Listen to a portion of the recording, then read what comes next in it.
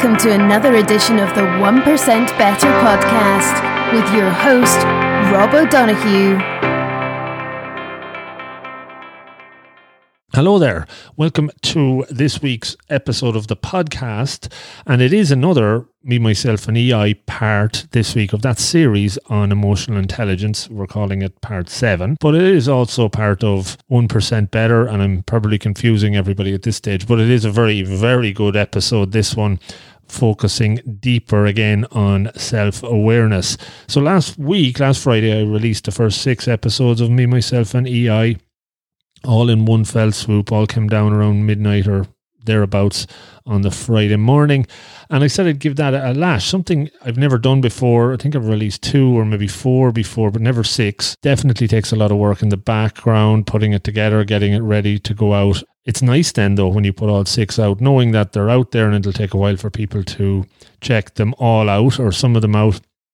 And it's just great to have extra content out there that you can check out for free and dip in and dip out of. And there is a pattern, I suppose, a story that will continue on through this series as it works the whole way through the emotional intelligence umbrella or framework or model or whatever term you want to use. I don't know what the right term is, but it is touching on so many competencies. And I said we'd start with self-awareness because that and awareness in general is the foundation and build from there.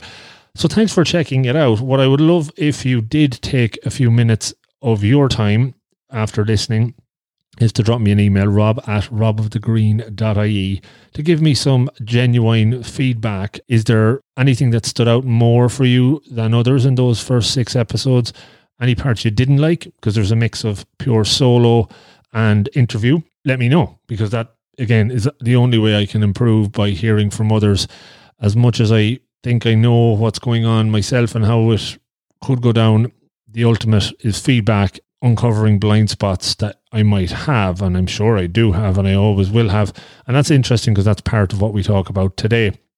You might have noticed in this title, the Dinner of Truth, and that's all about learning what you don't know about yourself and asking for feedback. So I've labored on that point now, but please do give me some feedback and ideas as we progress with this series.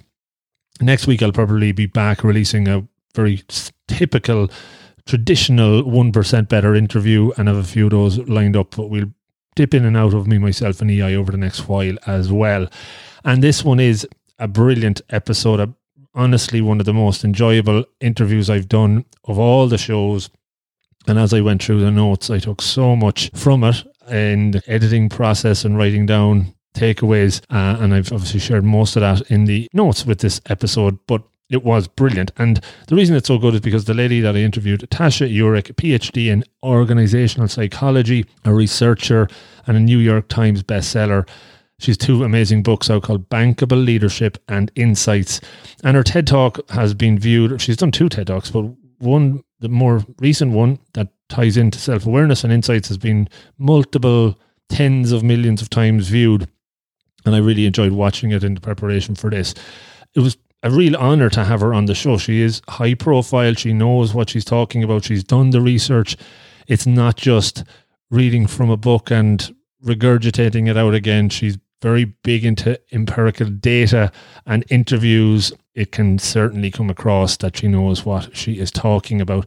The interview, again, is all about self-awareness and looking at it from an internal perspective and an external. I was putting together a paper a while back on awareness and why leaders should become their own chief awareness officers. I used some of Tasha's material in putting that together. And the truth of her research is that 95% of us think we are very self-aware, but in actual fact, it's only about 10 or 15% that actually are. And that was very insightful and something I wanted to know more about. And we talked about that in the interview. As I said earlier, it's packed with insights. The book is called Insights, but it's packed with them that Tasha discovered from her own career journey. From a very young age, she knew what she wanted to do in her grown-up years, and she's definitely living that. But it's loaded with, from the research she's done, lots from her own books and from her own consulting and executive coaching practice that she's been running for the last decade. Ties it all in together in the form of books, but also in the form of podcasts and output that she shares. There's tools in here that you can use to develop your internal self-awareness, asking yourself questions on how could you improve and what did you do today that went well and what could go better. And also looking for feedback, and that's more external self-awareness that I talked about, the dinner of truth that you might take up and have a virtual dinner with somebody in the near future. Definitely useful, lots of 1% better tips that will tie in with the self-development, self-awareness, and obviously emotional intelligence as well. Lots more about Tasha in the show notes at the end. You can subscribe to her website. She has a quiz in there around self-awareness that you might use. So I'll leave it there. As always, please do subscribe to the podcast where 1% better and this one, Me, Myself and EI live, or email me rob@robofthegreen.ie and give me some information that you have to share that could make the whole thing improve a little bit more. So let's give it over to Tasha Eurich and this one on self-awareness. Enjoy and be safe. Good luck.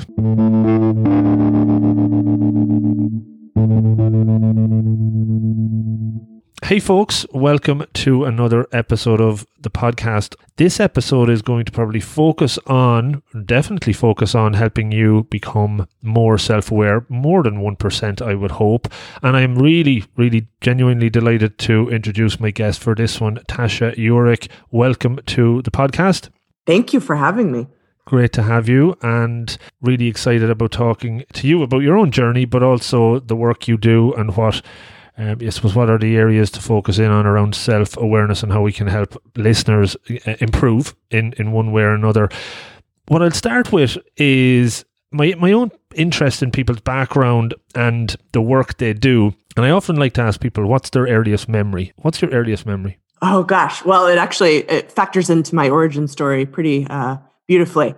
It was being probably 5 or 6 years old and being with my mother at the company that she founded and literally following her around and watching how much of an impact a business could make on the people that work in it and how much impact leaders can make for the people that they work with.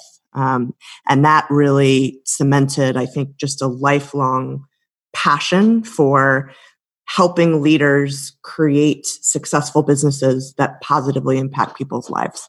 Wow. And at the age of 6, you kind of knew that. I did. I've always been a bit of an old soul, but a single mom didn't have a lot, to do with me. So sometimes I would come with her to work, and in some ways it was my earliest leadership education. Okay, no, my mom was a single mom as well, and I'm not sure, probably not a similar kind of career, she was entrepreneurial, so it kind of gave me a drive to be independent in lots of ways, I suppose, as well. It's interesting because I've interviewed a lot of people and they've mentioned they had single moms and have gone on to do really good things. Just to follow on to that then, from that early age, it sounds like you had a good sense of what you were going to be when you grew up. Did you feel that it was the work you were meant to do? Do you believe in that sort of like vocation almost? I do. I can think of actually the moment in my life when my life's purpose was abundantly clear to me. I was at university, I was studying theater and psychology. And, I'm a lifelong theater nerd from a self-awareness standpoint. I knew I probably wasn't good enough to do it professionally. So was shopping for other careers, and I found psychology. And I loved the study of human behavior, but I also really didn't see myself as a therapist. There was something about it that just didn't fit for me. I did a bunch of internships early on in college in kind of mental health care settings, and just didn't really float my boat. But I decided in my junior year of college that I wanted to find, I decided, in my youthful ignorance, I was like, I wonder if someone's ever thought of business psychology. Maybe someone could invent the intersection of organizations and psychology. And as it turns out, that had been around for a very long time, since essentially World War II. And I went to a tiny little liberal arts college in the United States, and I didn't have any ability to take courses in organizational psychology. So I moved to New York in the summer of 2001, and I took a very small summer school course of something called industrial organizational psychology. And I remember it was taught by this very bored Italian TA. She didn't want to be there. She wanted to take the summer off and be with her friends. Grad school is really hard. And I just remember sitting there in that first lecture, and it was almost like heavens opened up and said, this is what you were put on this earth to do. And I was really lucky to have had that experience early on in my life, because from there, I didn't look back.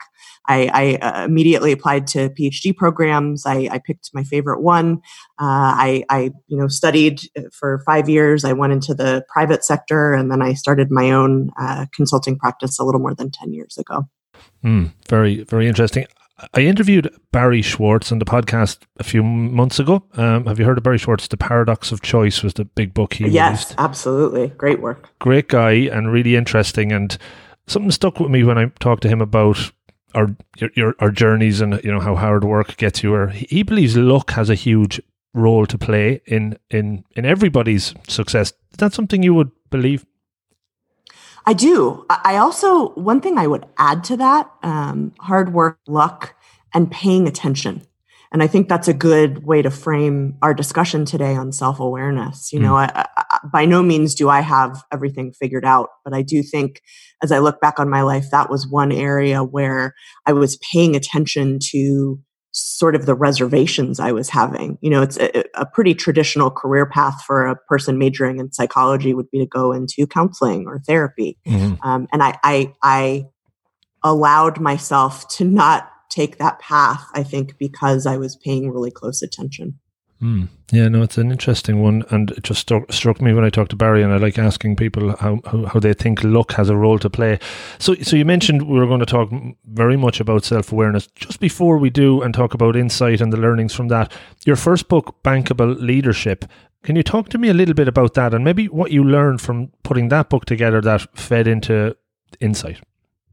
Sure. So, wow, that's a blast from the past. I published it in 2013, and that was actually right a couple years after I had gone out on my own, and was really trying to codify what I had learned about leadership in the first 10 or so years of my career. And what I kept coming back to, whether I was working with a nurse in a frontline leadership role in a hospital, or I was working with the CEO of a large Fortune 500 company, I saw this tension that almost every leader faced on virtually a daily basis between making their people happy and driving results. And results can be sort of a broad swath depending on the type of organization you're in. If it's a for-profit organization, it's hitting your numbers. If it's a not-for-profit organization, it's a sustainable organization, continuing to survive and serve your mission. And what I was really intrigued by that idea of, it's not this sort of either or thing. And as I got into it, I learned that most leaders had a preference between people and results. And this is sort of a grossly oversimplified way of looking at it. But on one hand, you have what I call the cool parent leader, who's somebody who, I just want to be your friend. Don't think of me as a boss. Steve Carell from The Office, or, Ricky Gervais from The Office, depending on which version of The Office you watch, all the way to the other end of the spectrum, which is metaphorically the trail of dead bodies leader, right? So the first one is focused sort of exclusively on people. The other side is exclusively on results. Most people aren't that extreme, but there's somewhere in between. And what I discovered in my empirical research and doing, dozens and dozens of interviews with successful leaders is that the best leaders were able to balance both.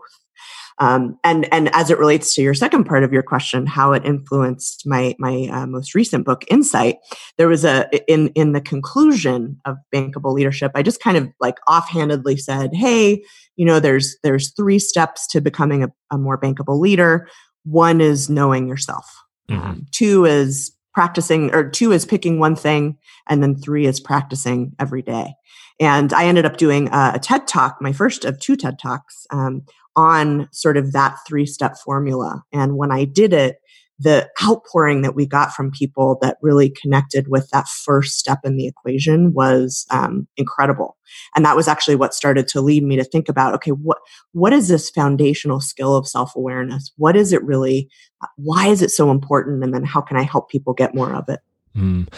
Brilliant. Really interesting to hear that. And to bring it into the self-awareness, what fascinates me a little bit about it, and you mentioned knowing thyself, I think about 5 or 6 years ago was when I began to properly know myself in my mid-30s. Got there in the end. I suppose that's not a bad thing, but self-awareness has been around forever, I guess, but it's really in the last number of years, short few years, that it seems to have come to the fore more, and maybe that's just for me, it's become more into my own line of sight. But would you say that's the truth, and why do you think it's become so important recent times? Oh gosh. Oh, there's so many parts to that question. I won't have to speak for the rest of the podcast. I can let you I know I could just drone on about that for 2 hours. But let me try to be succinct. Okay. So I think the first part of your question is absolutely true that, in some ways, self-awareness is a concept as old as humans. You go back all the way to, the Temple of Apollo at Delphi, where the Greeks inscribed, know thyself. And so I think it's been up until, the past 50 or 60 years, it's really been the exclusive purview of almost philosophy, right? Of just this idea of like, what does it take to know yourself? But what I found really interesting, and I'm a science nerd at heart, was when I started to look at the actual scientific research that had been done on the subject, it really only started in sort of the last half of the 1900s. And in addition to that, the research that was being done was very fragmented. It wasn't unified. It was sort of scattered across a lot of different disciplines. And we didn't really know a whole lot. But then what happened, call it, I'd say like 8 years ago. That's just a sort of a random number that feels right to me, although I probably could be more scientific about it. Business leaders started to eclipse what we knew about sort of the science of self-awareness because they were seeing how critically important it was. And if you think about, what's been going on in business and, especially the last month, is that the pace of change or the rate of change is accelerating to such an extent that leaders can no longer rely on the things that got them where they are today, right? That you could, we've all experienced this, you wake up and all of the rules are different. And so for me, when I look at why self-awareness has become so important, and why, frankly, the science needed to catch up quickly, is that it's the meta skill of the 21st century. We can only be as effective of a leader as we are self-aware, as an effective of a communicator, an influencer, a disruptor, right? And so I think that's why I felt so much passion about not just preaching about self-awareness, but studying it. And our research team, this is now, 6 or 7 years ago, began a very large scale scientific research program on the science of self-awareness. So what is it? Where does it come from? Why do we need it? How do we increase it? And what was really interesting was there were quite a few surprises along the way. And that's really what I see my contribution to this conversation about self-awareness is let's bring the actual science into it and see what it tells us. Yeah, no, it's a really fascinating approach. And as I was doing my research about you, the word research did come up a lot, and you've just kind of confirmed that your science nerd behind it all helps back that up. So maybe talk to me about the approach of the research, and as you started to dive into that, some of the things that started to emerge that were really strong and that really helped drive the content of the book.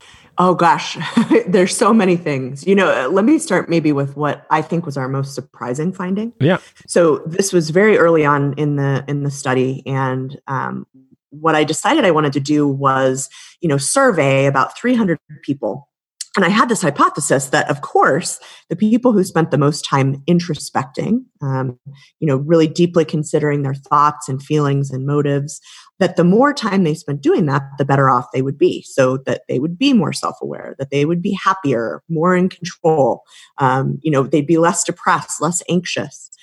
And so I ran the study, and I remember I was sitting up in my office, and it was like 10 o'clock at night, and I was eating Smart Food popcorn, and I did the pretty simple analysis, and it actually showed the exact opposite of what I thought I would find. So not only did people who spent a lot of time introspecting show a lot of kind of negative outcomes, they were more stressed, more anxious, less in control of their lives, less happy with their relationships. They actually, wait for this, were less self-aware. And I sort of had this moment of like, oh my God, what have I just stumbled on? First I said, did I do my analyses wrong? Did I code this wrong? And no, I did it 3 or 4 times, and that was actually what the data were telling us. And so we came to this really interesting point in the study where I was honestly asking the question, is self-awareness actually good? Is it adaptive? Or should I be writing a book about blissful ignorance and delusion and encouraging people to do that? Yeah. And as it turns out, it took us a little while to dig into this and find other studies and sort of replicate what we were finding. But what we discovered is it's not that introspection in and of itself doesn't work to become more self-aware. It's just the way that most people do it is incorrect. And that's a theme that runs through a lot of what we've learned in our study and others as well, is that, despite our best efforts and despite our level of confidence that we're self-aware, most of us have a lot more room to improve than we think. So the sort of stunning statistic that I often quote is we found that about 95% of people believe that they are self-aware, but only about 10 to 15% of us actually are. And, the joke I always make about that is that it means that on a good day, 80% of us are lying to ourselves about whether we're lying to ourselves. Now, does that mean that we're bad people? No. Does it mean that we can never become more self-aware? Absolutely not. It's actually, I think, one of the most learnable skills out there. But what I think is important for each and every one of us to start doing, given all this, is to question the paths that we've been using to get there. And then even more fundamentally to say, wait a minute, if I wasn't as self-aware as I thought, how would I know? So that's really interesting, Tasha. What I was taking from that was, as you were explaining it, the 10 or 15% of people that actually are, and the flip side, the 80 or so that aren't, they're obviously reflecting, they're obviously thinking that they're being self-aware, but are they just thinking? Is that the problem? And the second part is, when we maybe shine a light on that, how do they then start actually practicing self-awareness? One of the most interesting parts about our study was we found 50 people, 50, who didn't start out as self-aware, but throughout the course of their adult lives, they dramatically improved their level of self-knowledge, both sort of knowing who they were internally and then understanding how other people saw them. Mm-hmm. And it was fascinating. We did these exhaustive interviews with them and really tried to get in their brains and figure out how, what are they doing that's different than the average person, who is not particularly self-aware. And the first thing we found was almost this paradox. Paradox was, these are arguably some of the most self-aware people, you could come across. They did feel confident about their self-knowledge, but at the same time, they had this sense that there was always more they could learn. So it was sort of this inherent self-compassionate curiosity. One of our subjects was a middle school science teacher, and he gave a great analogy of the process of becoming, self-aware throughout your life. It's like exploring space. He said, no matter what it is we know about ourselves, there's always more to know. And in fact, what we don't know probably eclipses what we do know. Mm-hmm. And I think that's a really important lesson for all of us is, I named it the braver but wiser mindset. So it's assumption that, it's always better to know than to not know. What's really scary is not having that clarity about who we are and how we're seen. And then 2 is that, to never get too confident in our level of self-knowledge. So many of our participants told us stories about, I had a conversation with my significant other, and they told me that our marriage was not, in fact, going as well as I thought it was. And wow, that was a surprise. And so I had to recalibrate. And I think if we all have those moments in our lives, if we're open to recalibrating, if we have that mindset, that sets us up for a much greater chance of actually increasing our self-awareness. And then the other thing I'd say, and we can talk about specific tools because that's something that obviously is very important. But the other thing that I encourage people to think about is don't put pressure on yourself to go from 0 to 60 overnight. We found that there were lots of different types of events that increase people's self-awareness. There's some of the classic ones where, I called it an earthquake event, where it's something so big and so profound that you almost can't help but learn about yourself. So that would be, going back to my example, your spouse serves you divorce papers, or you don't get a promotion that you thought you were absolutely going to get at work, these kind of big things. But we also found that the vast majority of the events that helped people improve their self-awareness were what I named everyday insights.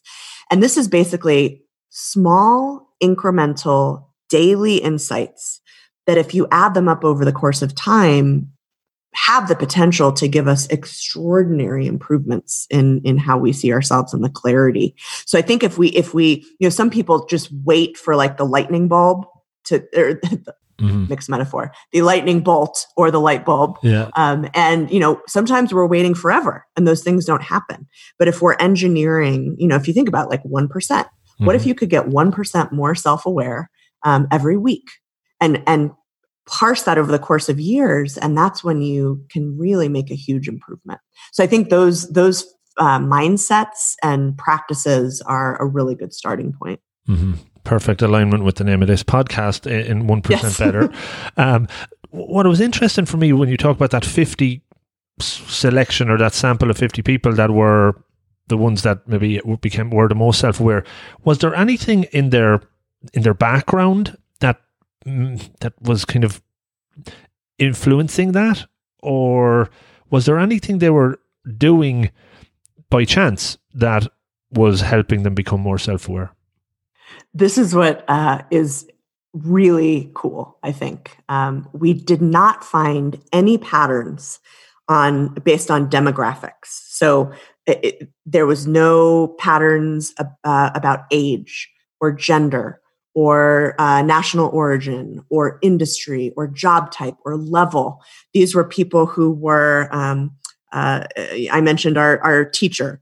So we had a Fortune 50 CEO, we had stay-at-home parents, we had artists, entrepreneurs.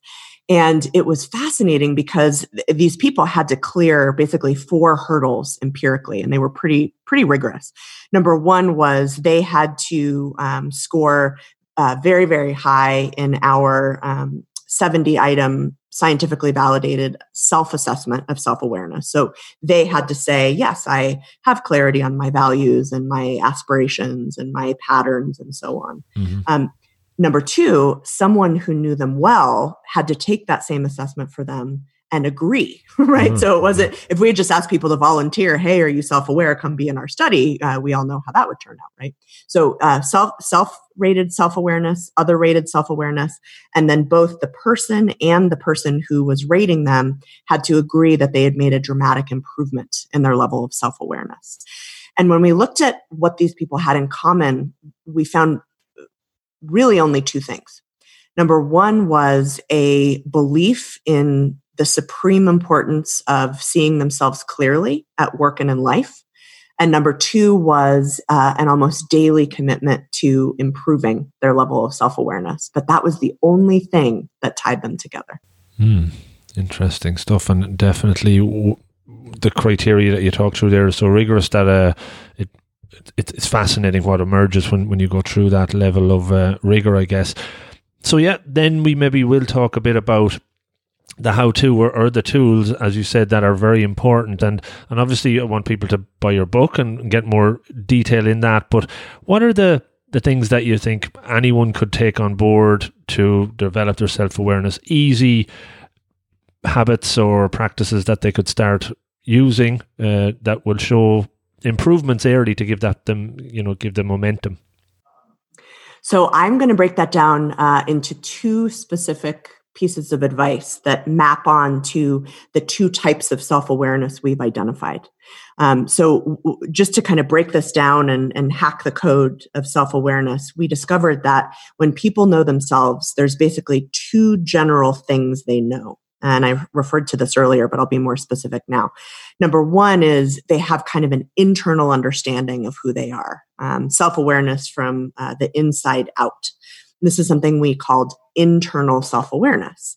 And this is what I mentioned earlier, that most well-intentioned people think that if you just go kind of sit on a beach or in a beautiful mountain scenery and, extra credit for being in the lotus position and think about yourself, that you will build that internal self-awareness. But what we've discovered, and again, we could do a 2-hour podcast on this, but just to oversimplify it a little bit, is that thinking about ourselves too deeply and, for example, trying to excavate our unconsciousness is actually not only does it fail to produce results that are true, but it can sort of lead us astray. And so one of the practices that we learned from our participants that I think is really easy and quick every day is, you don't have to spend hours and hours every week in the psychoanalyst chair. What you can do instead is what I've named the daily check-in. And pretty much all of our participants ask themselves these questions in some form or fashion. And I'm talking 5 minutes or less. So this could be, you could ask these questions when you're, when the world starts up again, when you're coming home from work. You could think about them when you're brushing your teeth every night. It's a very flexible process. So here's what the questions are. Number 1, what went well today? Number 2, what did not go so well today? And number 3, how can I be smarter tomorrow? And what we've discovered is that having this focused check-in prevents us from getting into all of those introspection traps that I mentioned before. Now, is this the sum total thing that will get us internally self-aware? Of course not. But I do think it's one of the most tangible, practical, sort of low time invested practices that, if we start doing that and nothing else, you can really get some great improvement.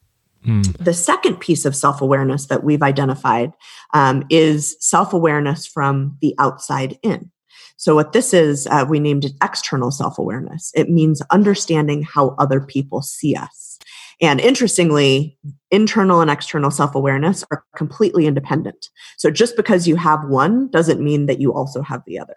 So we have to kind of work on both of them. Okay. And the second tool that I'll give you is going to sound really scary, but I'm actually going to talk about why it's not as scary as it sounds.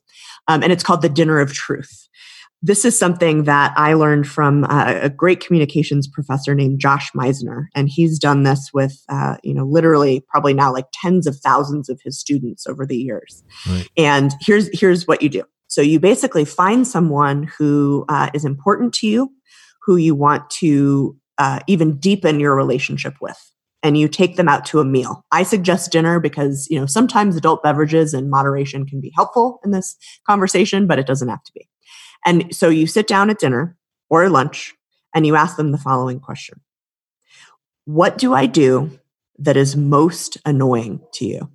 And then you listen.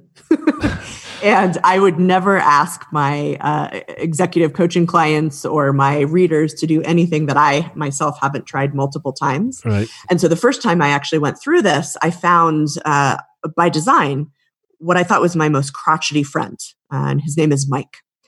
And so I was thinking, gosh, wow, I'm having a lot of different emotions right now. I have this secret fear that actually when I ask him that question, he's going to say, I'm glad you asked because I never really liked you in the first place. Right? I was expecting him to say, yeah, you suck as a person and I never want to talk to you again. And I think that's a very reasonable human fear. We evolved to be social creatures. And so there's this low level fear that we're going to get voted off the island. But I pushed through it anyway. And I asked him the question and he sort of thought for a minute. And he said, well, Tasha, here's my feedback for you. I love you in person, but I hate you on social media. Wow. And I thought, wow. So I had several thoughts going through my mind at that point. I said, first of all, he said he loves me. So that's an affirming statement. Second of all, the feedback he gave me is highly actionable, very specific. And again, not an indictment of who I am. Mm-hmm. And the beauty of that was at that point, I had a choice. And this is where I go back to, it is always better to know. So I could have gone on never having asked him that question. And been, I call it the cult of self, been a member of the cult of self on social media, telling everyone how great I was all the time. But now I had a choice. And that feedback actually really fundamentally changed. This was several years ago, how I show up on social media, both in, personally and professionally.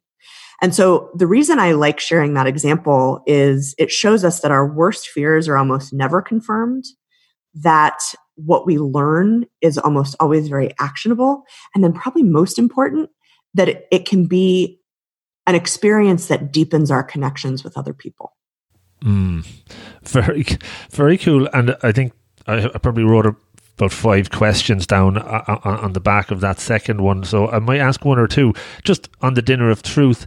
So I presume if I was to go for dinner of truth with somebody I know to learn a little bit more about myself, I would let them know beforehand that we're going for a dinner of truth and I'm going to be asking you to tell me stuff, or you kind of just land it with them and, they probably need a bit of time to think about it. So this is the part that's more of an art than a science. I do think there are different types of people. So one example, I work with a lot of engineers who are senior leaders. And I would imagine if I was having a dinner of truth with an engineer, I might want to give them a heads up because they're methodical and analytical and they want to think it through.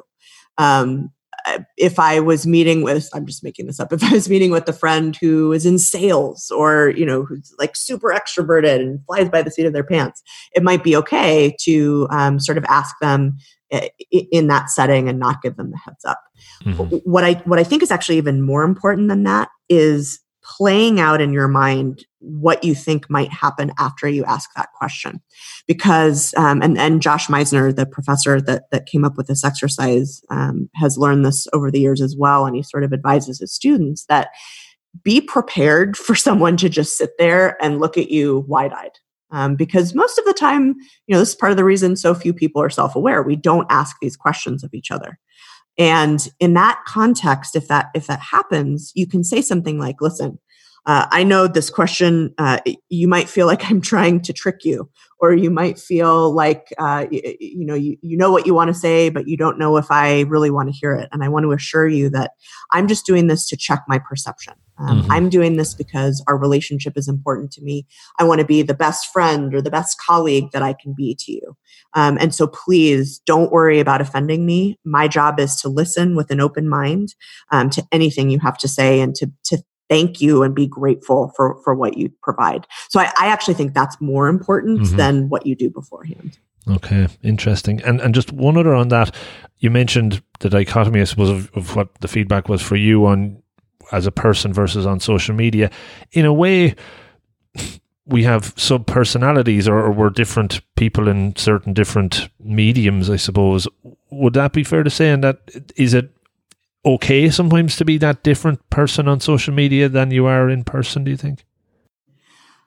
Gosh, I would never put a judgment on anyone for what they choose to do, in real life versus social media. I am a big believer in coherence.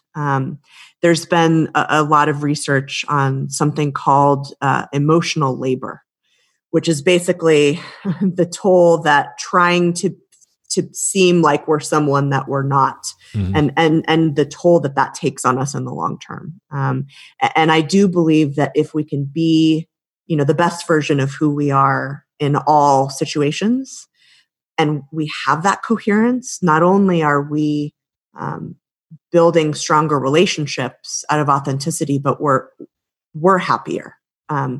Just as a quick anecdote and aside that I think it's really important. Yeah. When I'm coaching a CEO, I'll usually talk to about 30 of the people they work with, and also family members, adult kids, spouses, best friends. And sometimes, the reason I started doing that several years ago was people would say, oh, well, you only talk to my coworkers. I'm not this way at home. And now I can say, well, actually, I talked to your wife. She let me, make her feedback not anonymous. So I can tell you exactly what she said. She said that she also sees this behavior, for good and for bad. It's not just the blind spots we have. And so I think, sometimes we even think we're being different, but maybe we're not as different as we believe. That's bringing the 360 feedback to the next level, I guess, because a lot of times when we do 360s, it's probably just employees or peers that you go to, but get to the family and kids, really get the dirty linen out for sure. Exactly. And the funny thing is I almost never learn anything I didn't already know from talking to their board members or their employees, but it just adds such a richness to it, because then not only are they working on their success at work and their happiness at work, but it ripples out into every area of their life. And it's incredible to be a part of and to help with. And just on that as well, as you're working now more and more with CEOs and self-awareness is becoming more important, are you noticing that their personality or them as a whole doesn't have to be so different in work as it is out of work? Do you see a kind of a movement towards being authentic, in all circumstances, or is it, this is my work life, that's my home life, they're very different? So I actually think this has been magnified in the last month or so. Leaders who, especially senior leaders, who separate the person they are from the role they play at work are not able to build a level of trust and commitment in the people that follow them. And it's interesting because when times are good, that's fine. It's fine because, everything's good. We're not in crisis. People are probably going to follow me. That's fine. But what I'm seeing right now is a divide between, and I'm proud to work with clients that do this so well, and I'm proud to help them do this so well. But sort of other leaders that maybe are not bringing who they are as a person into their leadership, that's when things start to unravel, right? If you are working for someone, whether it's the CEO or your direct supervisor, who you don't really know who they are, you don't know what to expect, you don't know what's important to them, you don't know about their family and the fact that they're a human, beyond just being your boss. It's a lot harder to feel safe and to be able to soldier on in the midst of a crisis. And so if anything right now, what I am coaching my clients to do is to bring more of that in. I'm working with a leader right now who has a very, very huge job at a technology company that everybody's heard of. And he filmed this video for, his thousands of people that work for him. And I said, I would suggest that you refilm the video and put a couple of family pictures behind you. And at first he was like, why? That's so stupid. I don't want to refilm the video. And then it's like, no, people have to see who you are. They have to be able to connect with you as a human right now. If we have any chance of getting through this, and vice versa, right? Everybody who's a leader should be connecting with their teams on a personal level. We're all video conferencing from home. And so that becomes infinitely easier overnight.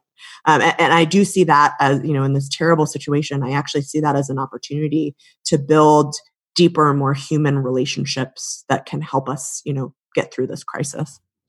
Interesting. And just the last one on that area, I suppose, developing self-awareness for leaders that maybe weren't that self-aware. There's probably a lot of discomfort in that process. How do they deal with the discomfort or that move to be becoming more self-aware? Anything that you advise or you've seen work well? So I think a couple of things. Number one, it's really about that moment that you sit down with your client and deliver the results of their 360. And again, since I do interviews, this is, personal stuff. Mm-hmm. And very often they learn things they're doing well that they didn't know before, but probably even more often they learn things that they're not doing as well, that they didn't know. And the first thing is to normalize that reaction. I have seen, pretty much at this point, nothing can surprise me. I have seen people cry, people yell. I had a guy once who punched a wall. I had a woman once who accused me of making up the feedback. Like the feedback was fake news and it couldn't possibly be true. I could go on and on. But what was interesting there is every single one of those people that I just mentioned made incredible, dramatic transformations. And so what I've learned is our initial reaction to sort of learning the truth or the perceptions that others have of us doesn't predict how successful we'll be. So I think it's okay. It's okay to be upset. What I tell my clients is kind of the second thing is this is a finite pain. The pain of knowing is not always easy. But I say it's like a short firewalk. And then at the end, there are puppies and rainbows. We just have to get you to the other side. And then what I try to do is break it down for people into, what are the very practical, small changes we can help you make on a daily basis to improve in the areas that you've chosen to improve. And 99.9% of the time, that'll get us there. Brilliant, yeah, great imagery there. Puppies and rainbows are always good things to think about. It's hard not to want those, right? You gotta walk through the coals, but there's something great on the other side. Totally. When I put it out on LinkedIn that we were going to be talking, I asked folks for a couple of questions. So I got a couple of questions. I might just ask one out of them that I can put to you and see what your take is, if you're okay with that. Great. Okay, so this is from a lady called Moira O'Toole, good Irish name.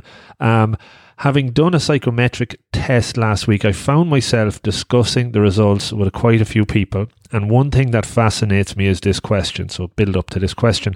How can people who are not self-aware, but think they are, complete any self-assessment or psychometric test accurately?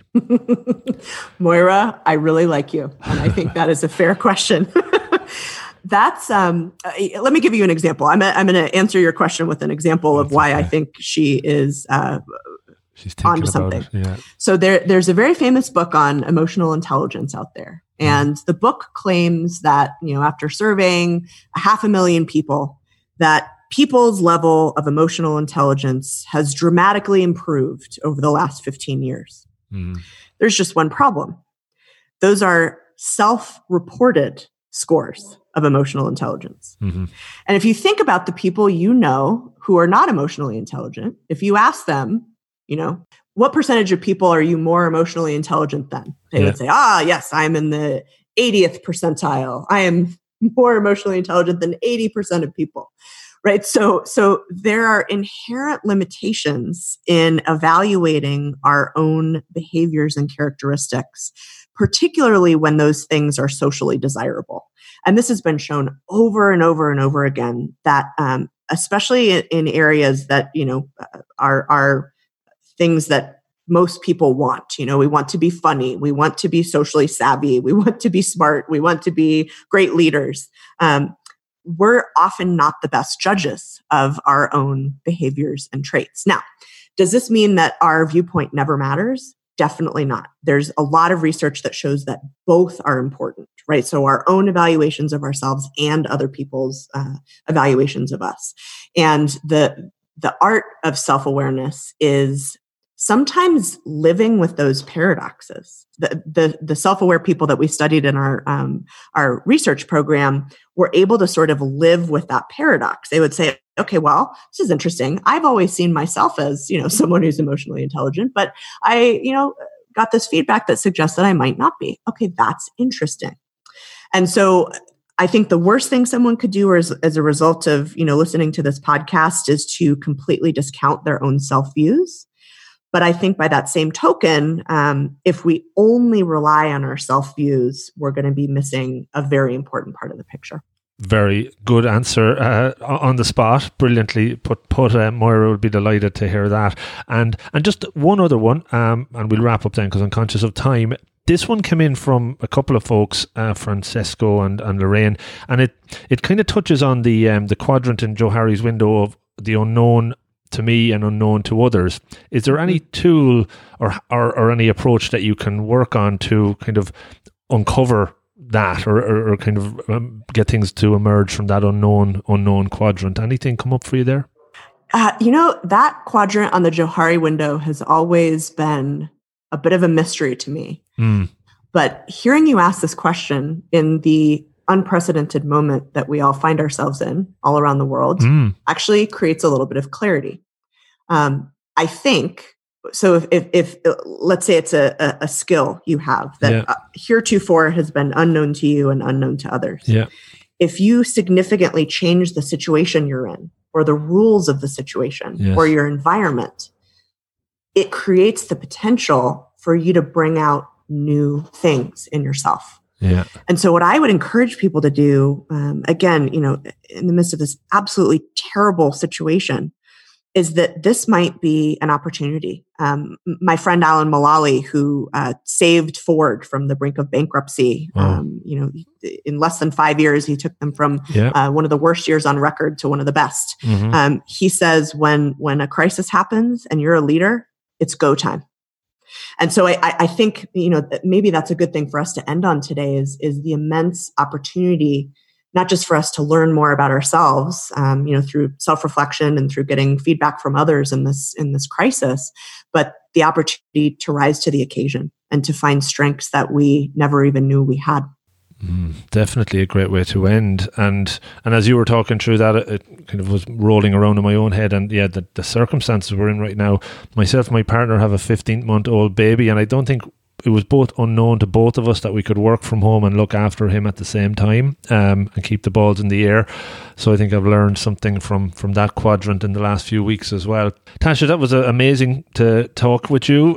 Really delighted to have this time and learn so much from your work. Could you give a call out on how folks can find out more about you, where best to go?